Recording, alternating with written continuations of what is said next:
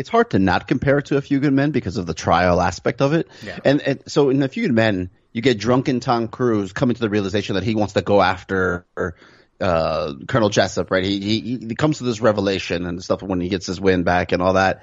But you never see him really prepare the way Alec Baldwin is preparing here. Like, he's literally sitting in bed, going over these notes, building up the hype for this big finishing speech. And it's a very moving speech, but not like... It's okay. I don't know. You would expect a Grand Slam home run from Alec Baldwin, some Glengarry Glen Ross type shit to come out of him, and we really don't get that. We get, just a very standard courtroom procedural sort of thing. Yeah.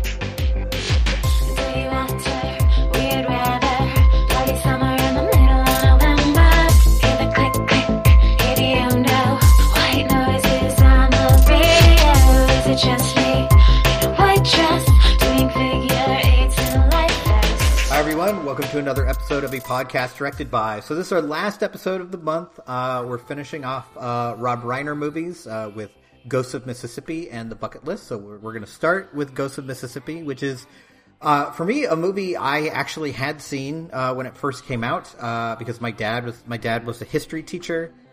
Big history fan, so like every movie that came out about American history he wanted to see, so I saw this with him. And I remember it getting a lot of publicity, mainly for James Woods. This was back before we knew James Woods was an actual racist, and not just an actor playing a racist. Maybe this is the greatest method acting of all time. He just went too deep when he was in Ghosts of Mississippi and came out super fucking conservative. This is I don't know what you think about this movie. We haven't talked about this off mic yet. But this is definitely a weak spot in this month for me.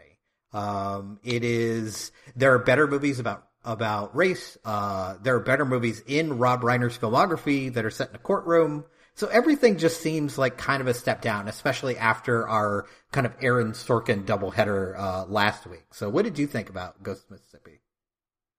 2 stars. I Stars? just had to double check because I watched this Sounds song. about right. 2 days after Christmas is Oh, April. nice. We're recording this. Nice. So I was way ahead of this. I had no experience with it because I remember, I would have been 13, 14 when this came out. Mm-hmm. That I just thought that looks boring. That was my Then you were right. take. And I was right. Trust an early teen to give you, good filmmaking tips there. Boring, Reiner. Don't do this anymore. I had to remember what my takeaway was because I did not enjoy it. I remembered that, but I'm like, why did I give it 2 stars? Why did I not give it a half star? And according to 2 Days After Christmas, Mike, I enjoyed Alec Baldwin and how he's casually kind of racist here, or his casual bias. Right. But the movie's pretty quick to want to get him to see the light and take on the white savior role. Did not enjoy that. The movie I kept thinking about, I think, for this month, obviously you can go to A Few Good Men for the courtroom section of it, but I, to be honest, barely remember any of the courtroom stuff here because it's all monologues. just, like we talked about with A Few Good Men, you have the give and take, but like the courtroom stuff, other than, Byron Taylor Beckwith just like racist ramblings, like it's just like people speechifying, and that's all it is. And they're well-written speeches, but like they didn't really hit for me.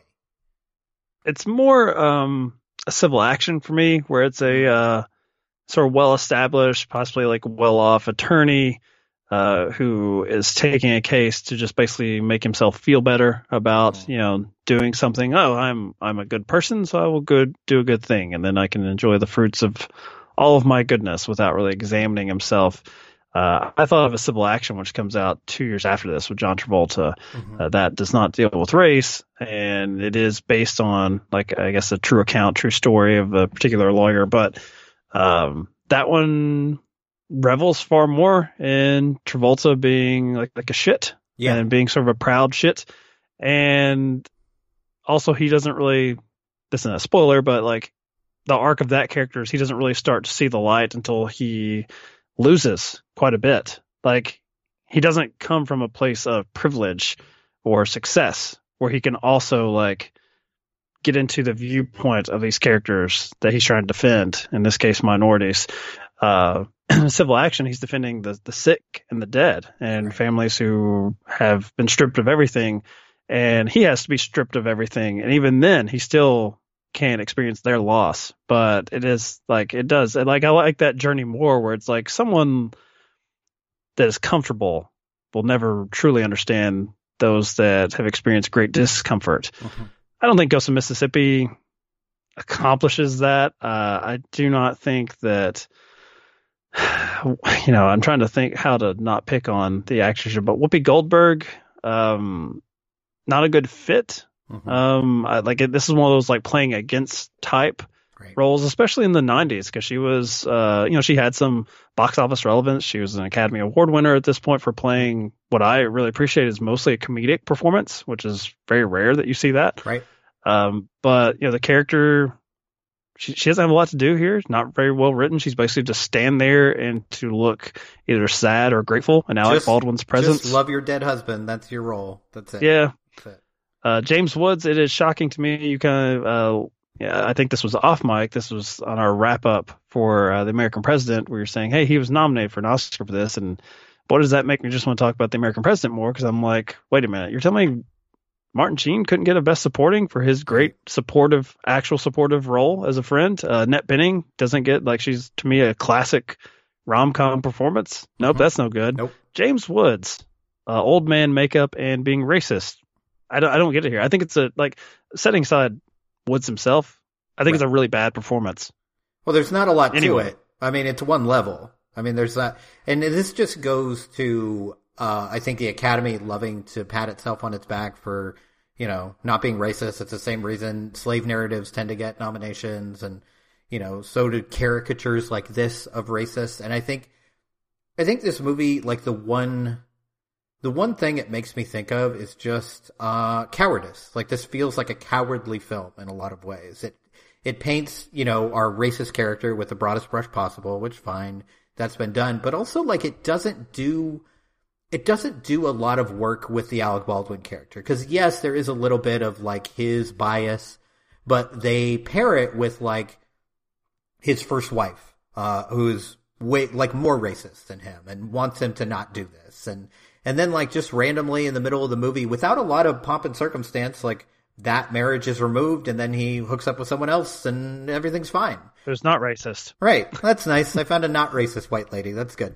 So there's just a lot of choices in here that it doesn't challenge your audience in any way, and I just think this isn't the type of movie that Rob Reiner is suited to.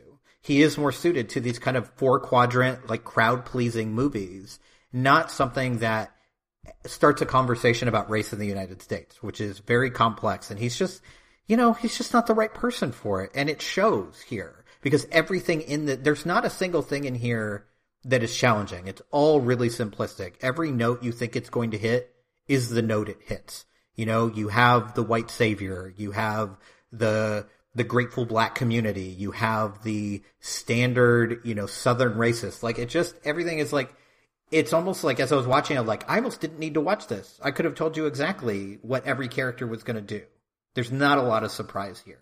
And it's something that sets it apart in a bad way from, I actually just watched a modern movie called Just Mercy, which takes a little bit more of a courageous stand and has to have some white characters make choices that aren't in their best interest, that actually help people who have been wronged. And this doesn't seem to really go into that at all. It's just oh, look at this nice white lawyer. And it sucks because it's actually a pretty good performance from Baldwin. And it's one of those, he's another one of those actors you forget, oh yeah, that guy can really act. He's gone into caricature, probably everything post 30 Rock. 30 Rock was probably the start of that, which was a great performance in its own right. But then it just became, I'm just going to do comedy. I'm going to be on Saturday Night Live, playing the president. I'm going to do this stuff. But back then, oh yeah, he's got chops and he really does show it. It's just a shame that there's not much to support it in terms of script or direction or story.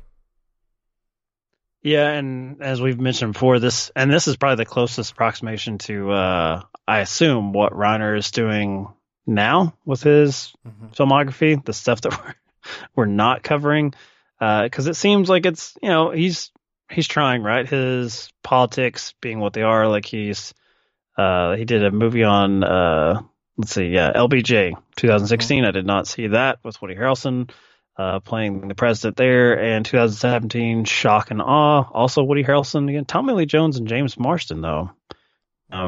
Good cast. Following a group of journalists doing something. The poster has their faces above the White House with the tagline over the White House being "The Truth Matters." Like, I just don't know why he's going this route. I just don't know why he's going this route.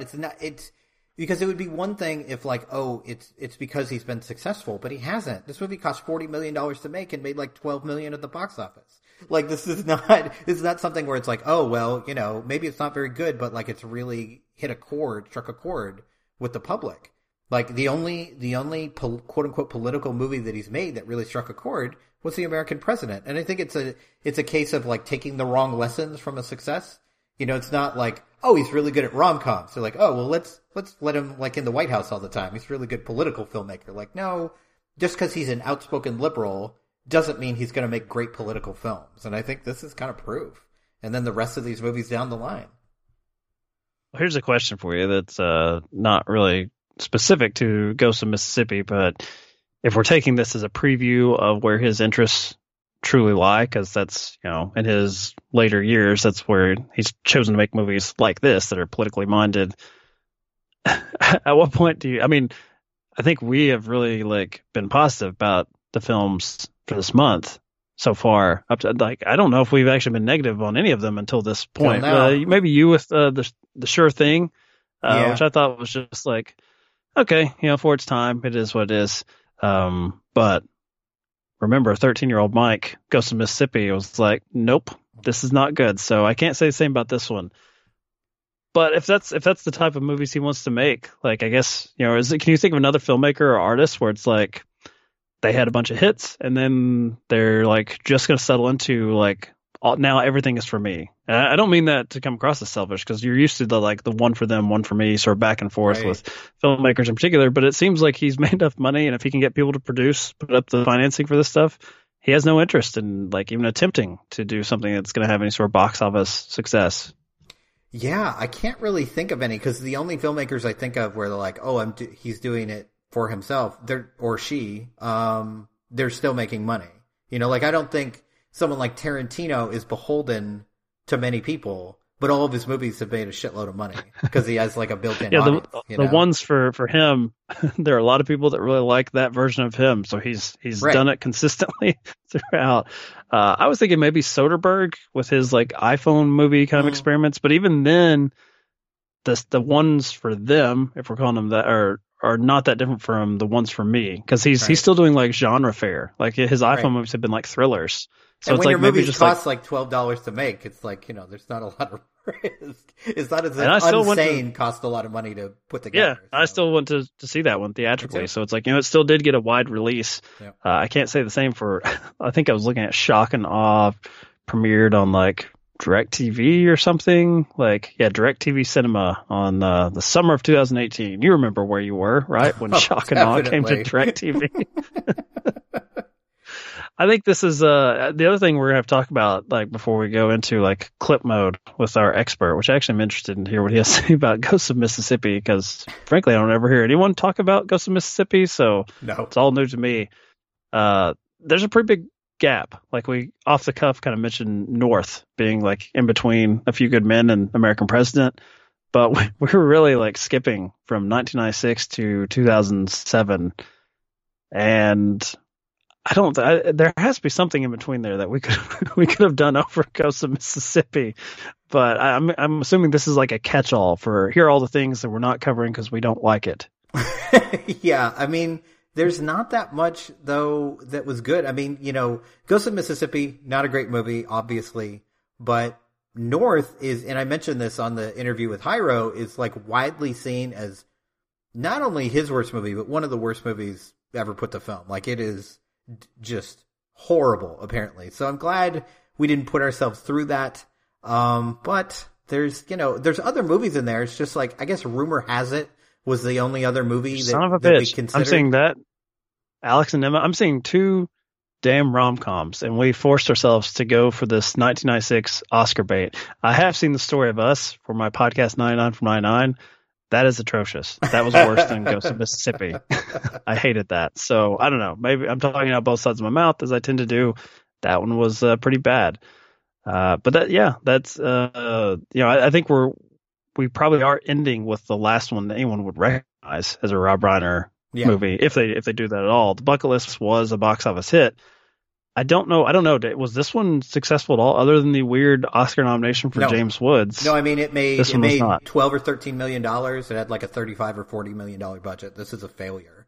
It probably made some money back on rental, just because anytime you can throw up nominated for 2 Academy Awards, you'll get people interested. And I find it interesting that the Academy Awards are for 2 of the worst parts of the movie to me. It's James Woods and the old age makeup on James Woods, which is horrendous, especially some of it is when you watch it on high quality televisions now, and you're kind of seeing the seams of the makeup. It can be a little rough, but it does. I don't think it would even read as great then. I think a lot of times awards tend to nominate these very showy actorly performances. And it's very racist. He's putting on a heavy accent. There's a lot going on. But I don't see this as a challenging role at all. There had to be better performances in that year than James Woods. And this was, of course, as we mentioned before, James Woods went completely off the reservation and lost his mind, and became the super conservative. So there may have been a little bit this guy's been a solid character actor for years, someone we should reward his previous work, because he had done some good work up until this point. But this ain't it. This is not the one. It's pretty good performances. I'm just looking at the nominees for that year for Best Supporting Actor. The winner was Cuba Gooding Jr. for Jerry Maguire, which, while maybe not my particular choice for the nominees, you can't argue the fact that he gave us it's a rom-com, and he gave us a classic movie moment. People will remember. They will not remember James Woods and Ghost of Mississippi. My pick would have been William H. Macy for A Truly Evil Man in Fargo. I think it's one of the best movie villains of all time. Someone a realistic portrayal of evil. And William H. Macy also in this movie, but totally forgettable once again. I actually liked him in this, and it was not what I would consider a William H. Macy part. He seems like a little tougher. He seems like the most masculine guy in the room, which Bill Macy doesn't get a chance to be that. So I liked it. I liked his haircut. I don't know, that all of it. Armin Mueller-Stahl for Shine. I've never seen Shine. I know it's the Jeffrey Rush thing, right? Yeah, okay. Yeah, that's correct. You got it right. Edward Norton, Primal Fear.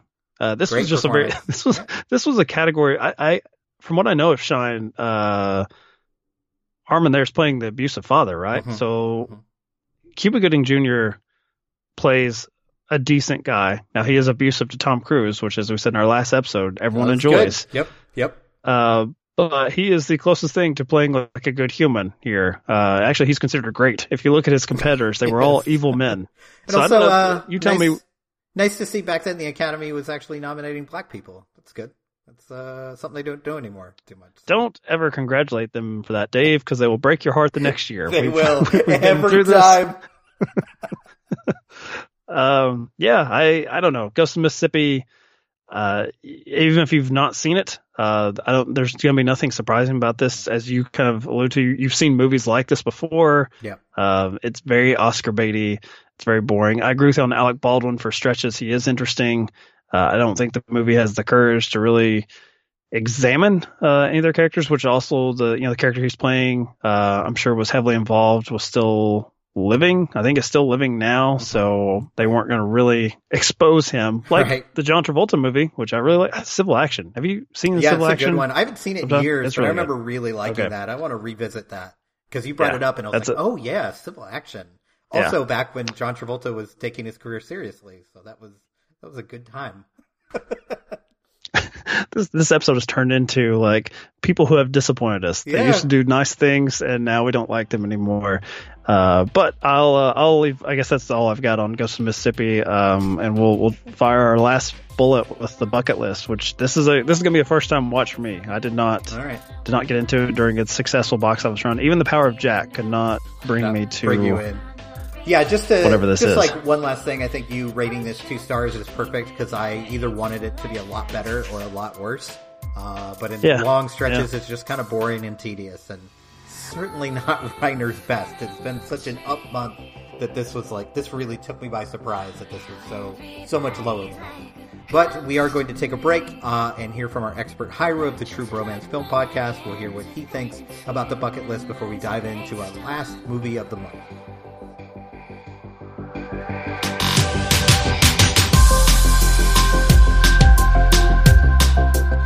Really was uninterested in it. I think that this movie isn't quite for me. This is kind of where Reiner Not yet. loses me a bit, right? So I think that even in The Princess Bride and all these movies, there is a realism there that you could connect with, that you really, even though I'm not, in the twilight of my years, this movie sort of loses me right on its premise of, I'm going to have 6 months to live or whatever it is, and I'm going to wander off with some dude that I never met, before. It just can't connect with me. And the premise alone sort of backs me away. Other than that, the movie's really well done. It's, the actors are fantastic. He's obviously playing with Stack Deck again, with Morgan Freeman and Jack Nicholson, but, it's all shot well, filmed well, yada, yada. But that initial sort of premise sort of knocks me aback because it's not what I would do.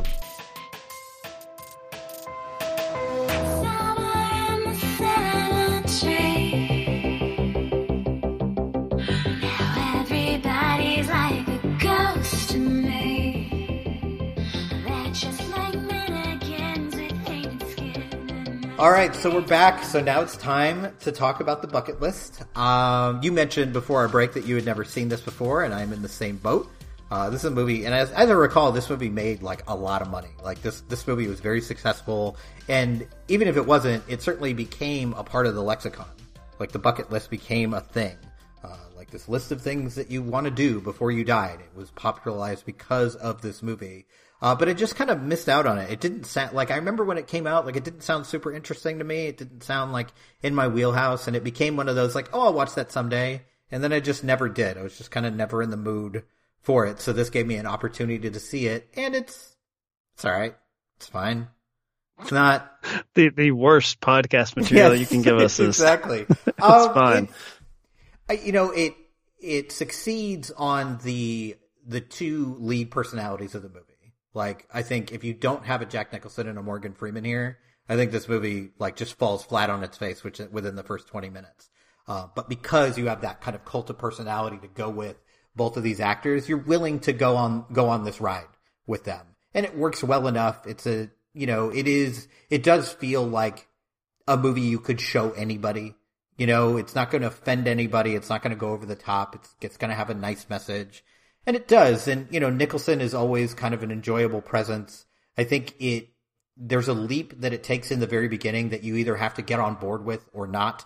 And that's going to determine whether you have a good time with this. The fact that these two are total strangers and, Freeman's just going to leave his life, leave his wife behind and be okay, it's on your dime. Let's go. Let's have a good time. I think it makes more sense, one, if Freeman isn't married, or if somehow there was a connection between these two 40 years in the past and they happen to get thrown into the same room. But the fact that they're complete strangers makes it a bit of an ask for your audience.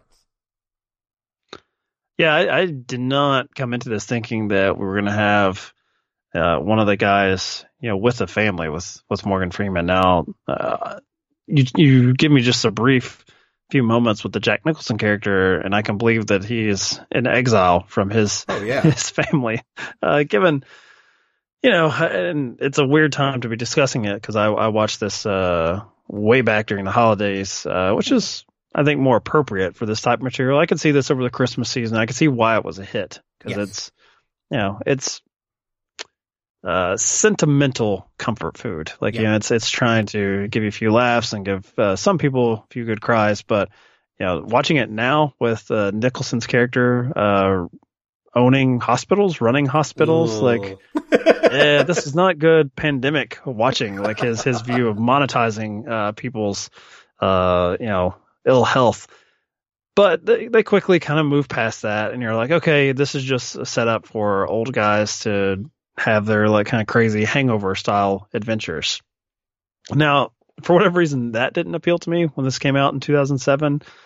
But there was a movie with Michael Douglas, and I think it's Morgan Freeman again. I remember Kevin Kline called Las Vegas. You heard of this one? Yeah. I do remember that. It's old guys. Probably haven't thought about that since it came out, but that was an early Movie Pass swipe of the card for me, where I'm like, sure, it's already paid for, so let's do it. Yeah, Morgan Freeman's in that with De Niro. Like, isn't that sad that De Niro was the fourth one I couldn't remember? I could remember Kevin Kline and not De Niro.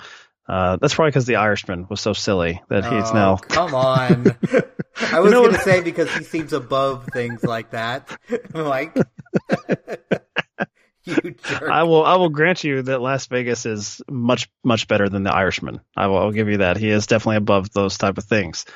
But I think it's just depends on the point in your life you are, like, for your age group. Like, the bucket list seemed just far too old for me. I would have been like 20, 25 when this came out.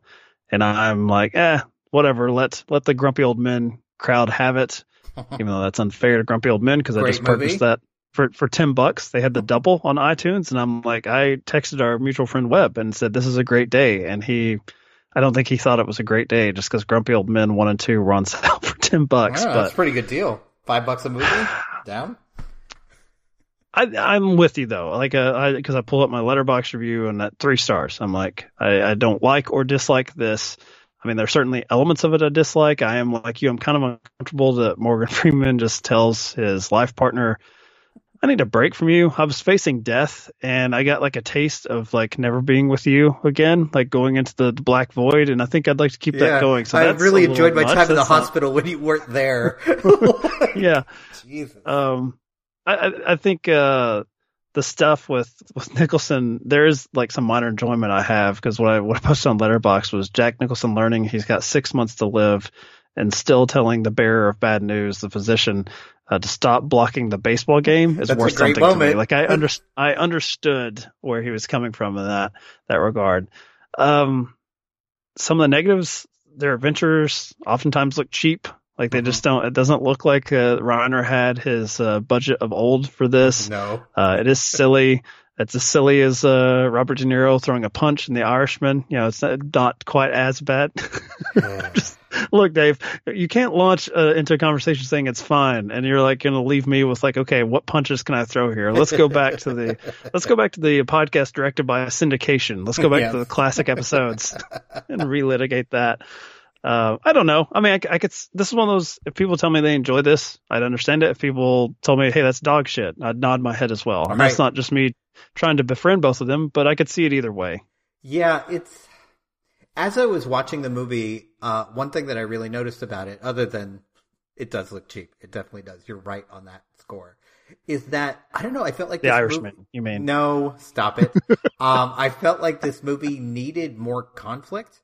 Like, I was just like sitting around and the movie's like almost over. There's like 20 minutes left, and like, and I'm sitting there like, are they just gonna hang out until they die? Like, is that the point of this movie? And then right then they have their like very forced kind of fight and breakup scene, and and then they kind of wrap it all up like maybe too quickly. I felt like if that had happened like, I don't know, 15 or 20 minutes earlier, it's a little more convincing. But like, you have to understand, like, as a filmmaker, that like, yes, people should come in totally blind and just like take the story as it is, but we have an internal clock in our heads. Like, generally we know the structure of movies. So we're kind of like thinking like, oh yeah, this is probably almost over. Like, why, like, and I think great films need conflict. Like, you need something, you need stakes. You need something to be scared of. And the only, the stakes here are set in the very beginning. Like, okay, these men are dying. That's the stakes. But in their relationship, there's not much, because it's just like,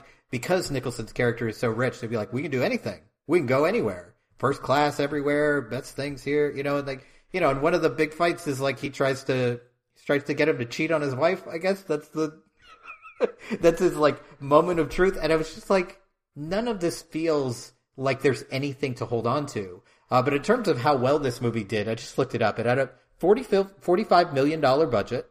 And it made $175 million. So this was truly a gigantic hit, especially given that, like we both talked about, us both being in our 20s when this came out, this isn't a movie that like teenagers and 20-somethings are going to rush out to see. This is very much for the older crowd. And of course, the older crowd does tend to buy a lot of movie tickets. Like if you're a movie watcher when we still had theaters, when we could go to them, if you went to a lot of movies, you would see a lot of people, 60, 65 and up. Whether it's like, they're retired, they have the time to go see movies, but they are the biggest supporters of the arts that we have in our country. So it makes sense. And then I think slowly must have kind of trickled down younger and younger and younger. And it's, it's one of those movies that's like you said, I can totally understand the perspective of like, oh, this was just like this is a nice couple hours. We had a good time with actors that I really like. Both Morgan Freeman and Jack Nicholson are known commodities, and kind of like comforting commodities, in terms of actors, especially Morgan Freeman. Like he is that kind of like, as an actor, he's just like, he's comfortable. He's like, like, oh, he feels warm. This is someone I can connect with. And Nicholson is like the lovable rogue as he's been, probably since the early 70s. So they both fit into those caricatures very well. So I could see someone enjoying it, but I have trouble taking anything from this. Like there's it's only been maybe 2 or 3 weeks since I watched it. And I'm like, was there anything really that memorable in this movie? Like maybe the car scene, that was good.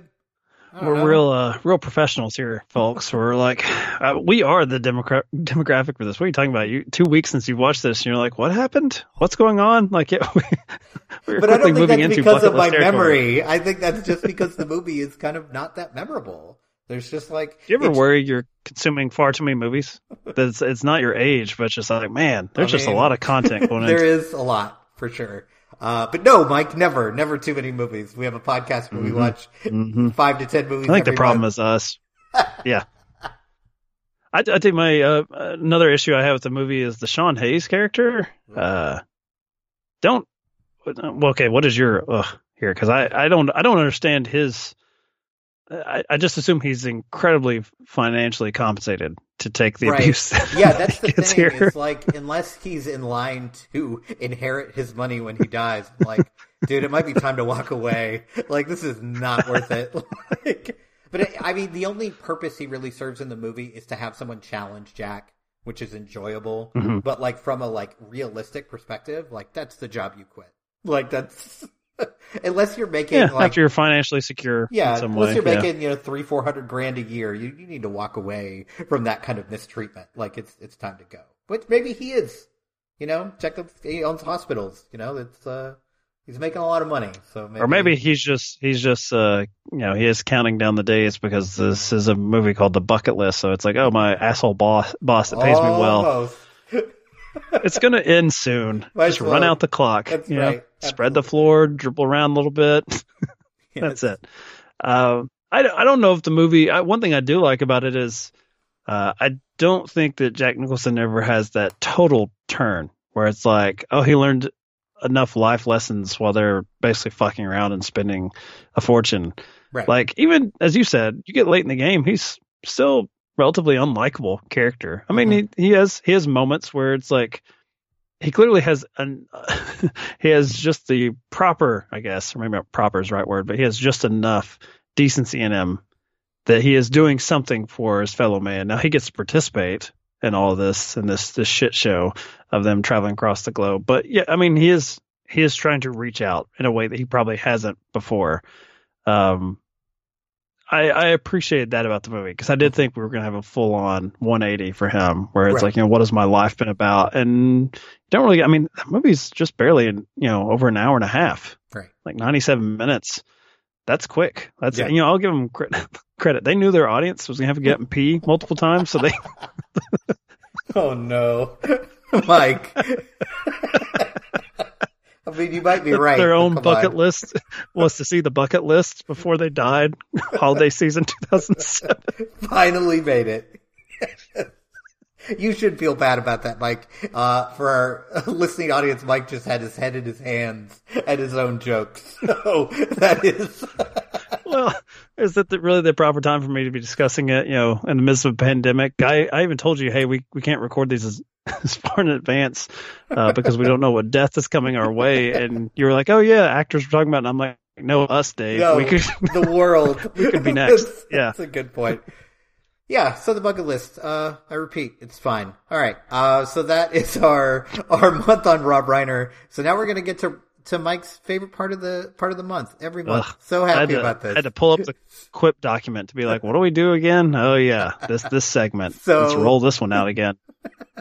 So this is where we choose, our favorite of the bunch, what we think is the best and what is the masterpiece. And just as a reminder, the movies we covered, this is Spinal Tap, The Sure Thing, Stand By Me, The Princess Bride, When Harry Met Sally, Misery, A Few Good Men, The American President, Ghost of Mississippi, and The Bucket List. So, Mike, what is your favorite Rob Reiner movie?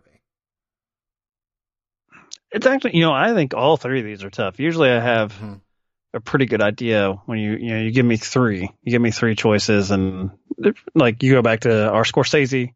This is the Rob Reiner syndication month. I was like, I can move the three around and call any of them best, masterpiece, what have you.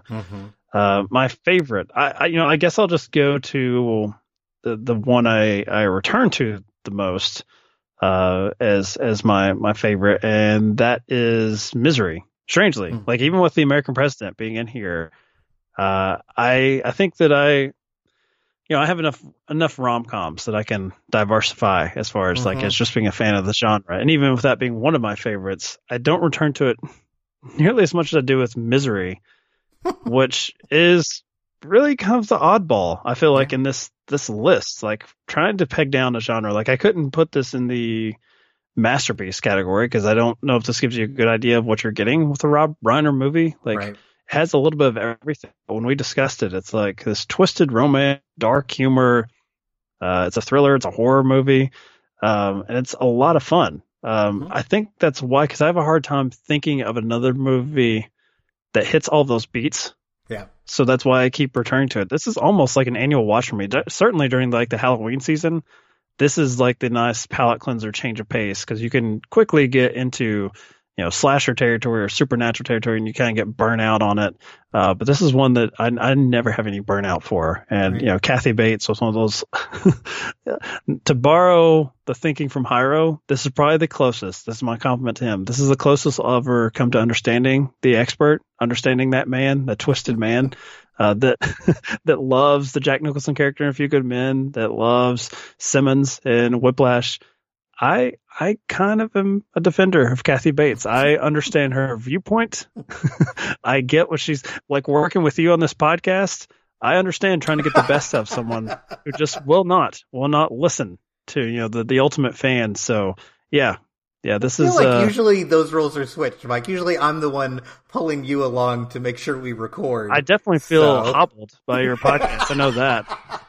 Yes, love it. That is the entire goal. Absolutely. Yeah, so that is my favorite. Misery is my favorite of the Rob Reiner filmography. I mean, it's interesting this month because we talked about, maybe there's not as much of an auteur going on here and a lot of them are crowd pleasers. It does make the choices more difficult because I can look at, I would say 4 or 5 of the 10 movies we watched and be like, oh, any of these could be favorite, especially. But I think the one I'm going to go with is The Princess Bride. And similar to reasons why you picked Misery, this is the one I always go back to. This may be the movie I've watched the most out of any movie, like throughout my lifetime, because this is one that has stuck with me since I was much younger. And, like you mentioned about Misery, it just doesn't get old to me.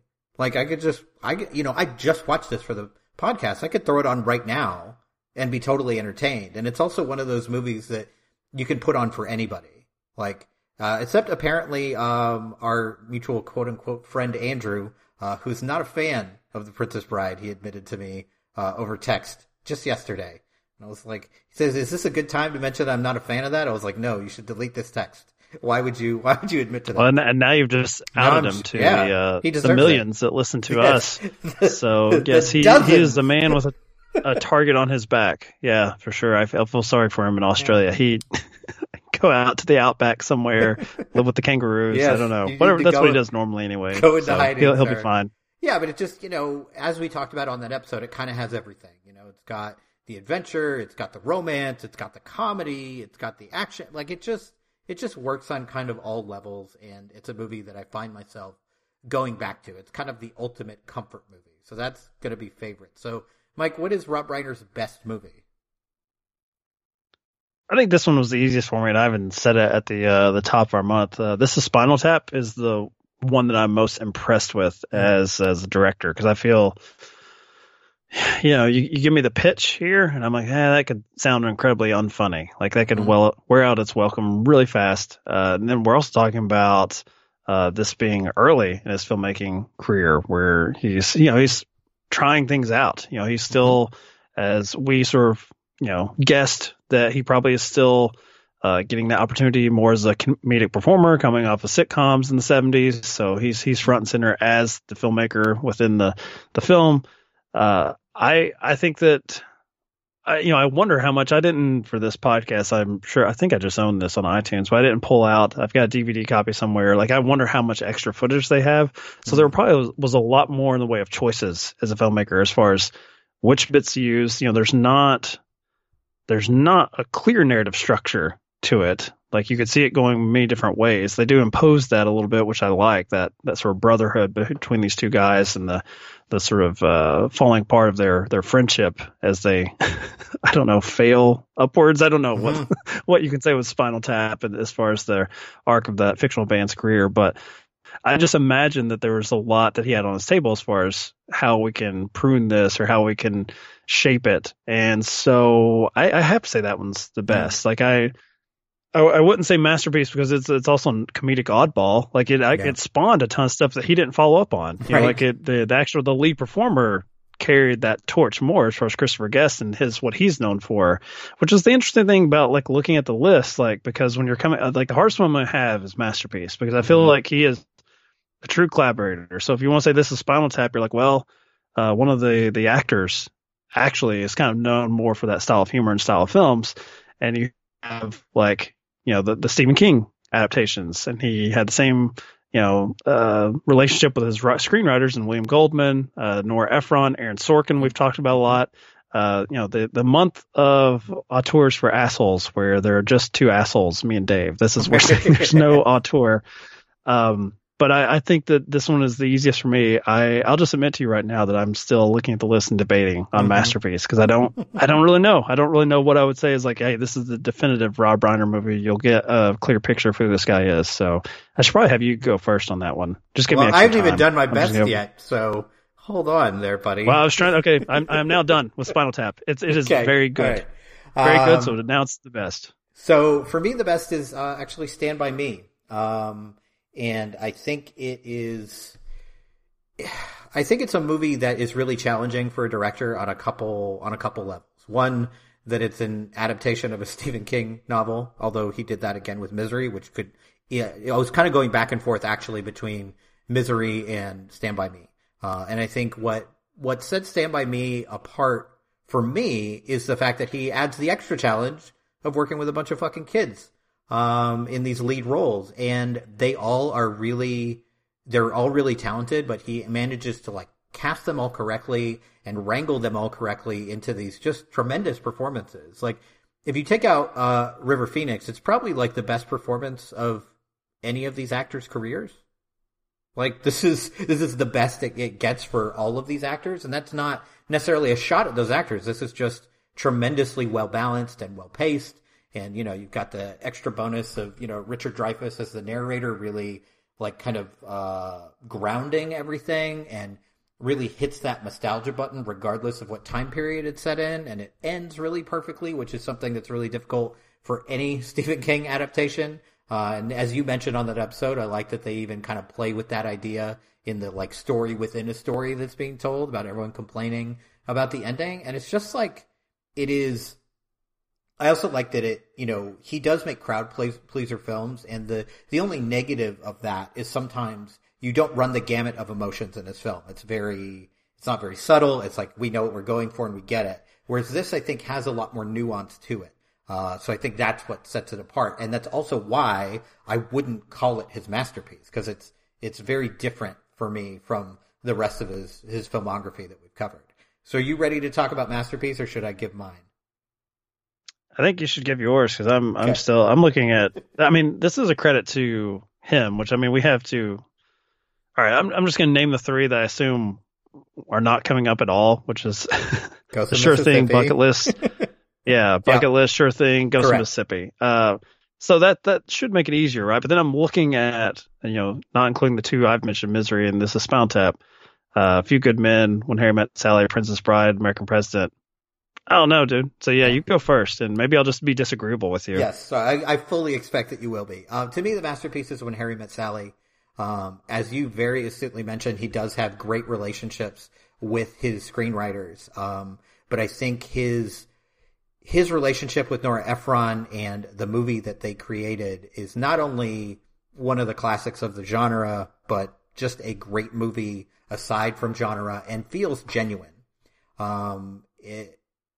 And you very rarely get romantic comedies from writers who have suffered a divorce. And I think that all comes through here. And yet it still managed to be that 4-quadrant crowd pleaser. And that is something that's truly rare, that you get a great film that also is kind of available for everybody. A lot of times these like films that make a lot of money and do really well, quote unquote cinephiles will look at and kind of sneer at and be like, well, it's not actually a good movie.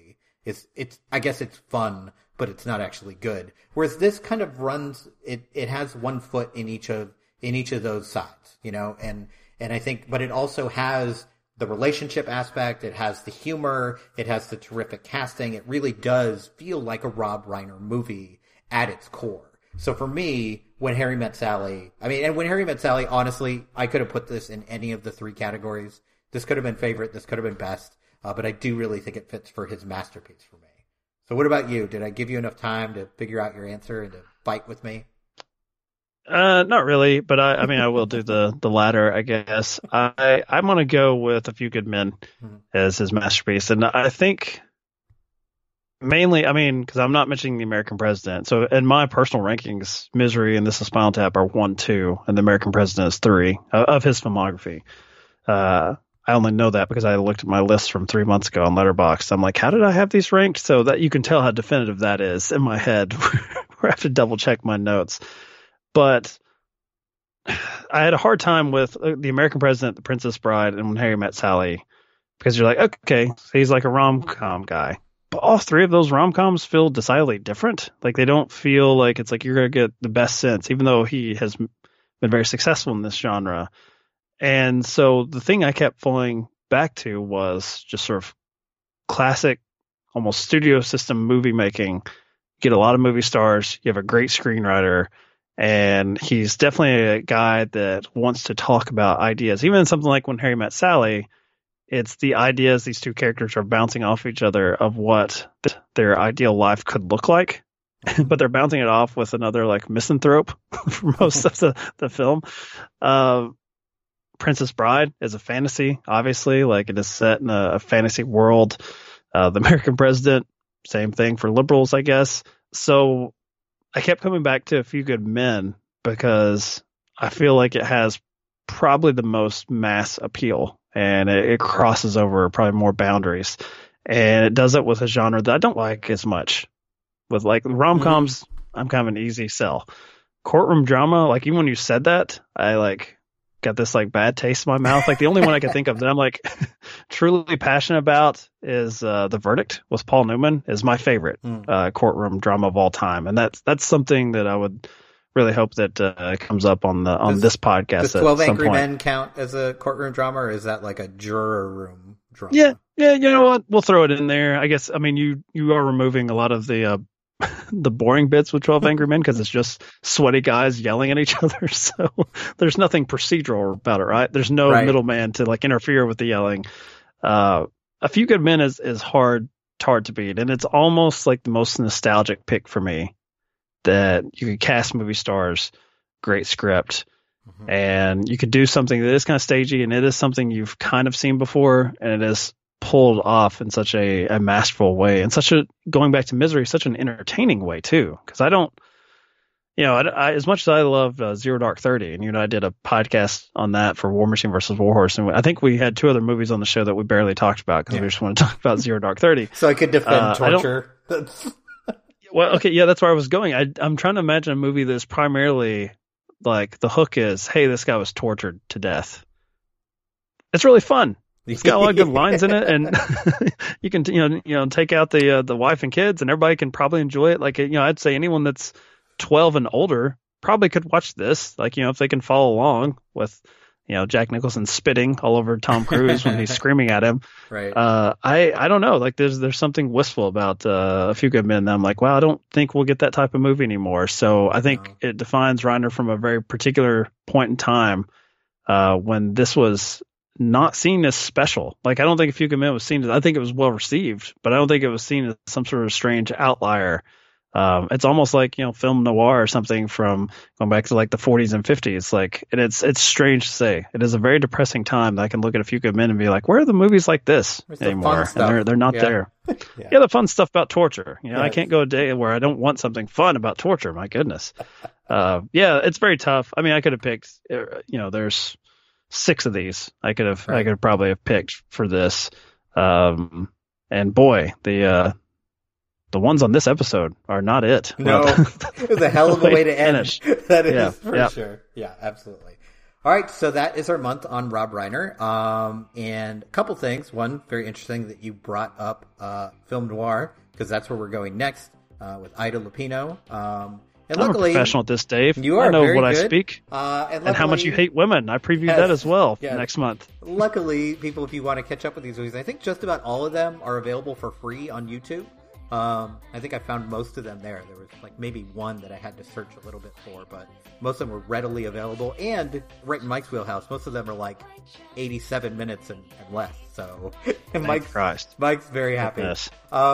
But before we talk about the schedule for next month, we also wanted to mention that we're going to change things up for the show a little bit and for the Patreon. So before, the interview with our expert was only on the Patreon. So now what we're going to do is have that interview available to everybody, do 4 episodes, and then we'll have an extra episode of a movie or two for our patrons specifically. So you'll get to hear those full interviews from now on. So the interviewee that we're going to have next month, her name is Julie Grossman. She actually wrote a book on Ida Lupino, so she will have a lot more knowledge than I have.